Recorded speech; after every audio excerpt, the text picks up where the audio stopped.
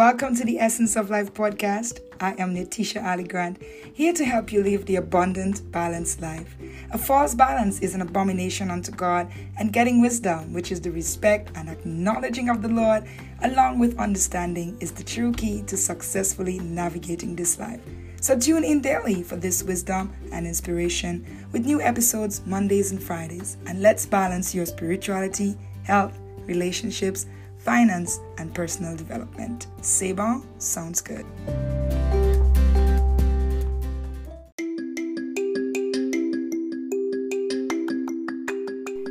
Welcome back to the Essence of Life podcast. Again, and I keep saying it. It is always a pleasure to welcome you to a new episode, to another episode on the Essence of Life. We are so grateful for all our teachings, for all our insights. We appreciate every single one of them, and we know that they continue to be a blessing to our listeners, and we pray that they will invoke awareness and push you or give you a little nudge to go in the right direction towards the abundantly balanced life. And that is our aim, and that is why we are here. In this episode, I am going to be talking about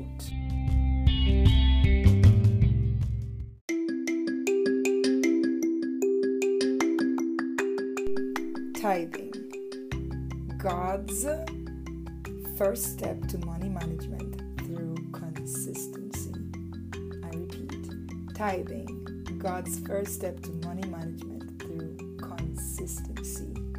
I want you to take close attention to the keywords that I'm saying. Tithing, God's first step to money management through consistency. And I make reference to this message to Dr. Myles Munroe, bless his soul, and for his power-packed teachings, and for sharing a fresh perspective on tithing. If you are in church and you may have a bit of a stigma towards tithing, or if you have issues with your finances, I think you should listen on to this one to the end.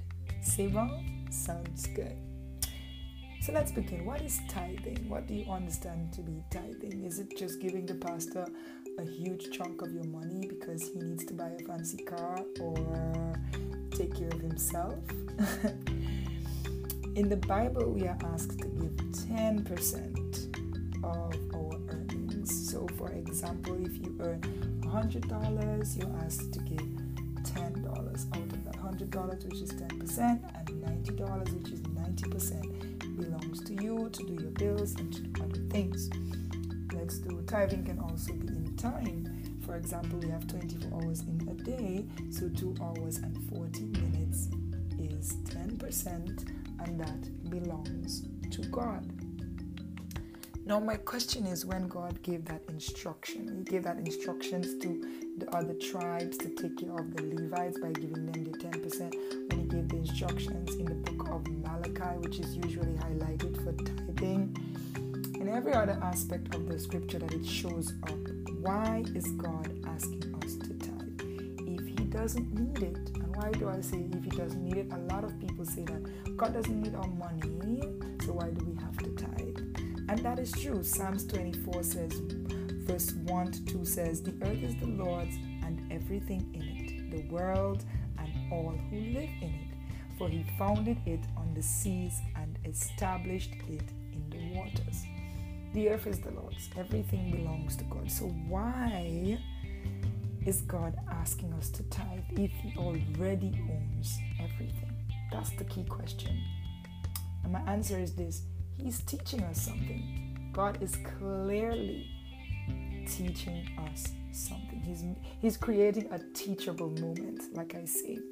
God says in Isaiah 48 verse 17, "This is what the Lord says, your Redeemer, the Holy One of Israel. I am the Lord your God, who teaches you what is best for you, who directs you in the way you should go." So what is he teaching us by asking us to tithe and to give 10%? God is teaching us money management. When it comes to tithing in reference to our finances, God is teaching us money management. Remember, I spoke about keywords management is coming back again. If you can consistently take 10% of your income to honor God with it, you will be blessed with interest, and you'll also be blessed with management skills. So when you take that 10%, you are telling God that, Father, I'm putting you first.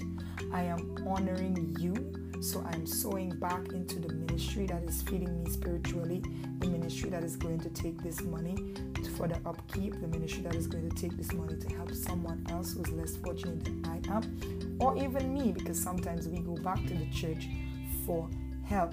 So when you do that, when you give and you take that 10% consistently, that word is coming back again, consistently, to honor God with it, you will be blessed with interest and also with management skills.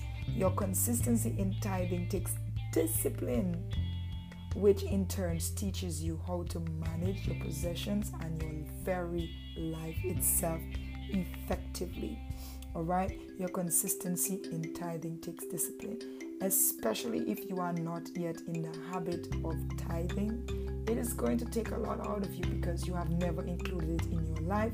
It's not something that you're used to doing and you're about to begin. So if you are not in the habit of tithing in this way, it will be difficult at first. I want to let you know that. Or maybe depending on how much you love God, it may not be difficult if you look at it as you're doing something else to honor the God that you love. But it can be difficult, but if you can remain persistent, as Paul urges the Romans to do when he spoke to them in Romans chapter 5 verses 3-5, where he says, we also glory in our suffering, so that pain that is going to take us, or we're going to experience when we are about to tithe, he's asking us to glory in our suffering, because we know that suffering produces perseverance. Suffering produces perseverance. Sometimes you hear people say that I didn't know the strength I had until all I had to do was to be strong. And the perseverance builds our character, and the character gives us a hope. And the hope does not put us to shame, because God's love has been poured out into our hearts through the Holy Spirit who has been given to us. So if we would begin tithing and we would stick with it, especially on days when it is difficult, we will build our character of discipline.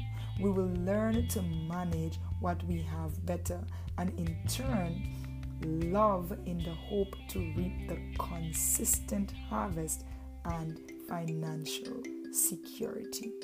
Okay? So if we would begin tithing and we would stick to it, I have to say this again, especially and when it is difficult, for example, when you're just starting off, we will build our character of discipline. Who doesn't want to be disciplined in life? And once you are disciplined, you will be able to yield the success, because you will learn how to manage what you have in a better manner, and in turn love in the hope to reap the consistent harvest and financial security. And what am I saying when I say tithing can lead to a consistent harvest and tithing can lead to financial security? I'll give you an example of a friend that I have already interviewed on this podcast. You can check it back.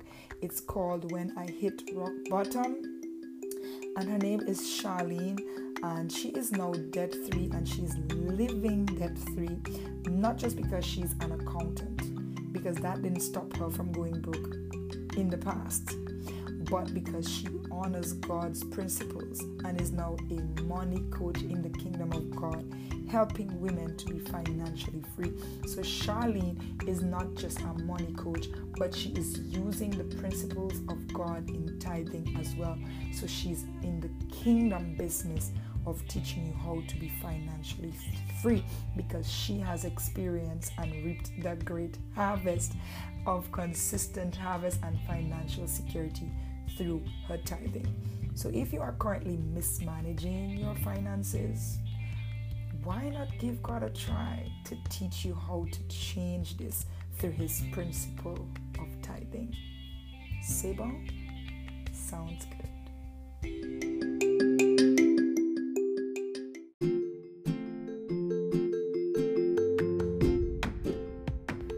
Whether you're on your daily commute, at the gym, or doing your chores, tune in to the Essence of Life podcast for great inspirational life lessons and learn just why you should have a personal relationship with your Creator.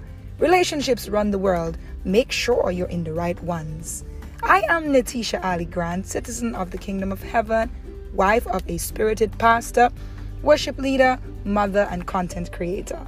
I partner with my husband to manage our church in All Saints Antigua while creating inspirational and educational content. I inspire others through my blog, Young and Christian, and my podcast, The Essence of Life. Recently published my first book and in the process of writing another. I have also been an educator for over 15 years and now run my own academy, providing a range of services such as proofreading, English courses, lesson plans, curriculum guides, and reading classes. If you like this show, why not get connected? As it's only going to get bigger. C'est bon? Sounds good.